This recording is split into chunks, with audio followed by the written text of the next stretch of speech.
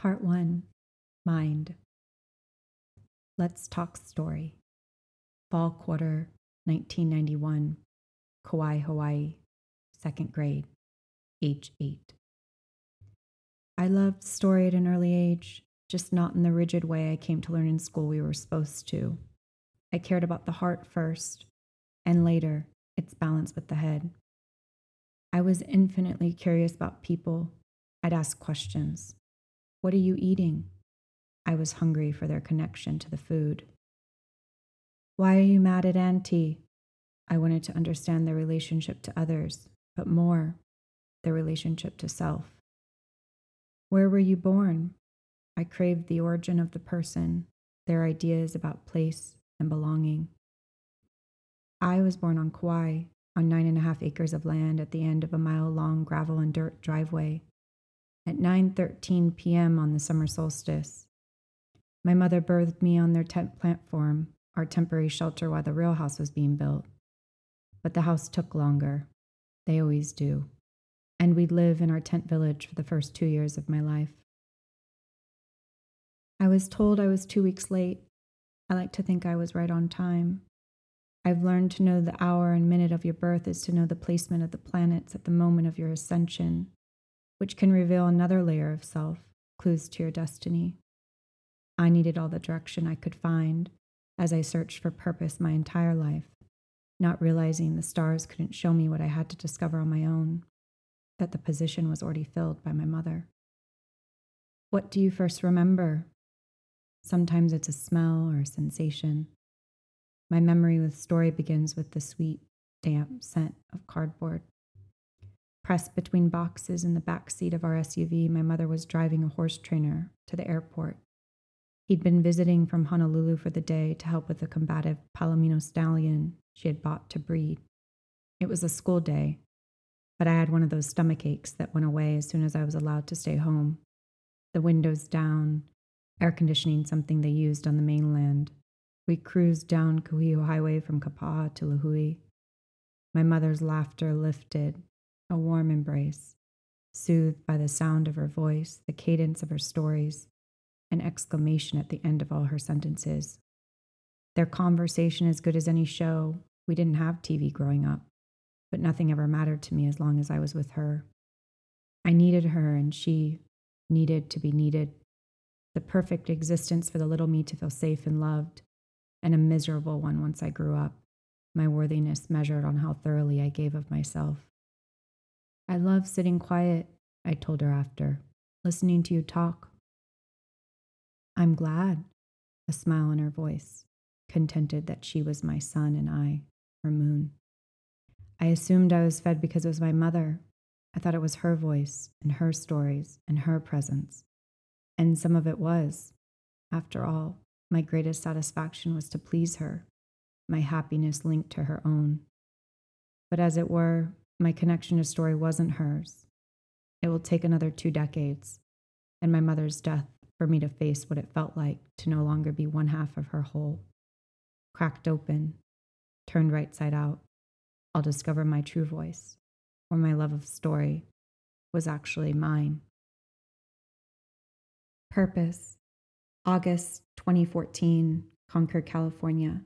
1 year and 3 months since my mother's death. Age 31. It was the first night of the second attempt of weaning my 1.5-year-old daughter, Violet. The plan was Violet and my husband, Tom, would sleep in the house, while Autumn, my 3.5-year-old, and I would camp in the back of our small SUV in our driveway. The car needed to be cooled first and then leveled on cement blocks because its angle made us feel like all the blood would rush to our feet while we slept. I rigged rags through a crack in the windows to block out the glare from the streetlights, and so we wouldn't suffocate before the sun finally set. Concord in the East Bay wasn't considered the desert, but to me it was. Dry and harsh and unforgiving. Autumn was in an age where adventure without a solid plan didn't hold fear like it would in 5 years' time. She didn't know about desperation, that I was grasping. We were car camping because I was sick, more sick than any blood or saliva test or passing mom in the park could name. My physical body shutting down in a scary way, my mother not there to fix it. I couldn't drive alone on the interstate anymore, the speed and the energy of all the cars too much. It would take an hour of wrangling the girls ready for the park, so that by the time we arrived and I played with them, I couldn't trust I'd have enough to get back in the car and make it home, which led to panic, which led to my inability to be out in the world with them alone. My unraveling was unique to me, but the feeling universal. By the time I realized I needed help, it was already too late. Little freedoms slowly fell away until a solo drive down side streets to pick up books from the library, too much. A walk around our neighborhood block, even with Tom by my side, too much. An overall belief that I couldn't handle what was being asked of me. But my reality hadn't always been this way. After she'd lived with the progressive autoimmune disease scleroderma for 15 years, my mother died when Violet was a 3-month-old. At first, there was ease to our day-to-day, something that hadn't existed for years, where I no longer carried the burden of being sandwiched between caregiving to young children and a sick parent at the same time. No negotiating wheelchairs or hearing about life-saving blood transfusions over the phone. No managing expectations during family visits or arguments over how I was parenting Autumn. For months after her death, I thrived in my motherly duties. Ballet and gymnastics, the pool and playdates, dinner and laundry, all while tandem breastfeeding 2 growing sisters. As I had when she was alive, I latched on to the impression of my mother's presence, all her strength without her disease. But no one ever warned me it was a limited container, and once emptied, I'd be left with my overwhelming grief.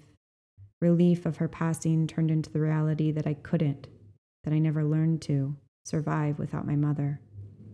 Grief requires space and consistent support. It asks for time, rest, for quiet reflection.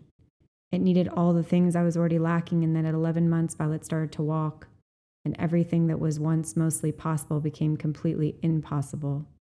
2 children needed me at the same time in different directions, and I couldn't.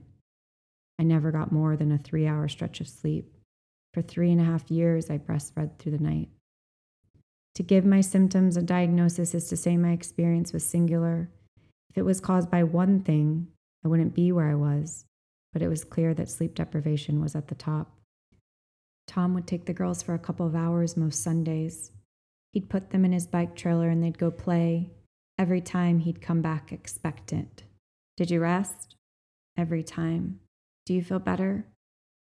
I never knew how to explain 2 hours on a Sunday wouldn't make what was wrong go away. I had turned from my mother's daughter to my daughter's mother, which meant I wasn't just mentally and physically sick, I was soul sick, each season losing another piece of myself. 2 hours on a Sunday was like a lick of water when I could drink a whole gallon. But living in the desert, I knew about thirst. It's just the girls did too, and Violet was still thirsty for mother's milk. When we tried weaning Violet a month prior with me in the house at night, she found me in whatever room I was in and would scream and cry for 3 hours straight. Violet's many things, but her strong will makes her a dynamic person and a very challenging child. Car camping might have seemed extreme, because it was, but no more so than all the other creative ways we had to adapt as her parents. Here, Autumn. Wedged inside the back passenger door, I held up a small white capful of milky liquid. We'd gathered all the furnishings for our new home, including the glamorous neon bucket in the front seat for when I woke up in the middle of the night to pee. Already in her worn with love pink and white striped PJs, Autumn's legs folded under her, she perched on top of the sleeping pad I'd made up with sheets and a blanket, her coloring like Tom's, short, dark ringlets with clear, penetrating blue eyes. Eyes when fixed on you made you do a double take. Drink it, like this. She looked at the milky liquid and then at me, not so easily tricked into swallowing something disgusting. I hadn't tasted it, so I couldn't promise her, but I tried. It's sweet, yummy. I pulled it to her nose. See? Like oranges. She shook her head. Her curls bounced against her soft, cherub cheeks. It'll help with your leg cramps, I told her, with sleep. A magnesium supplement I'd gotten from our naturopath to help Autumn's foot and leg cramps, to fall asleep easier and stay asleep. Now I know that for Autumn, growing pains are real, and she's a night owl who comes alive as soon as the house turns quiet. But then I just thought there was something out of balance, somewhere I was falling short. If I could have smashed the liquid into some cheddar bunnies, maybe then, but I kept nudging, knowing, just like Violet, that Autumn held all the power because I willingly gave it to them, which perhaps was my biggest shortcoming as a mother and as a person.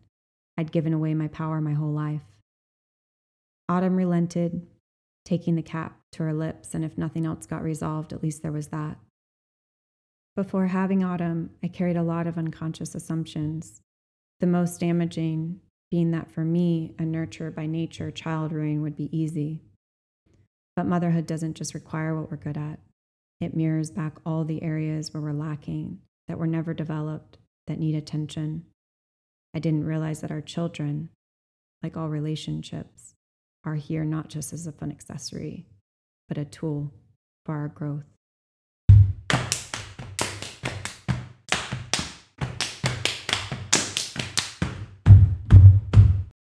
I'm Jasmine Rasmussen, author and narrator of Saved, a memoir on purpose.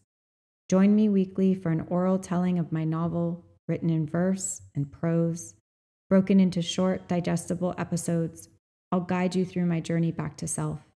Click the link below to subscribe or go to jasminealiyarasmussen.substack.com to find out more.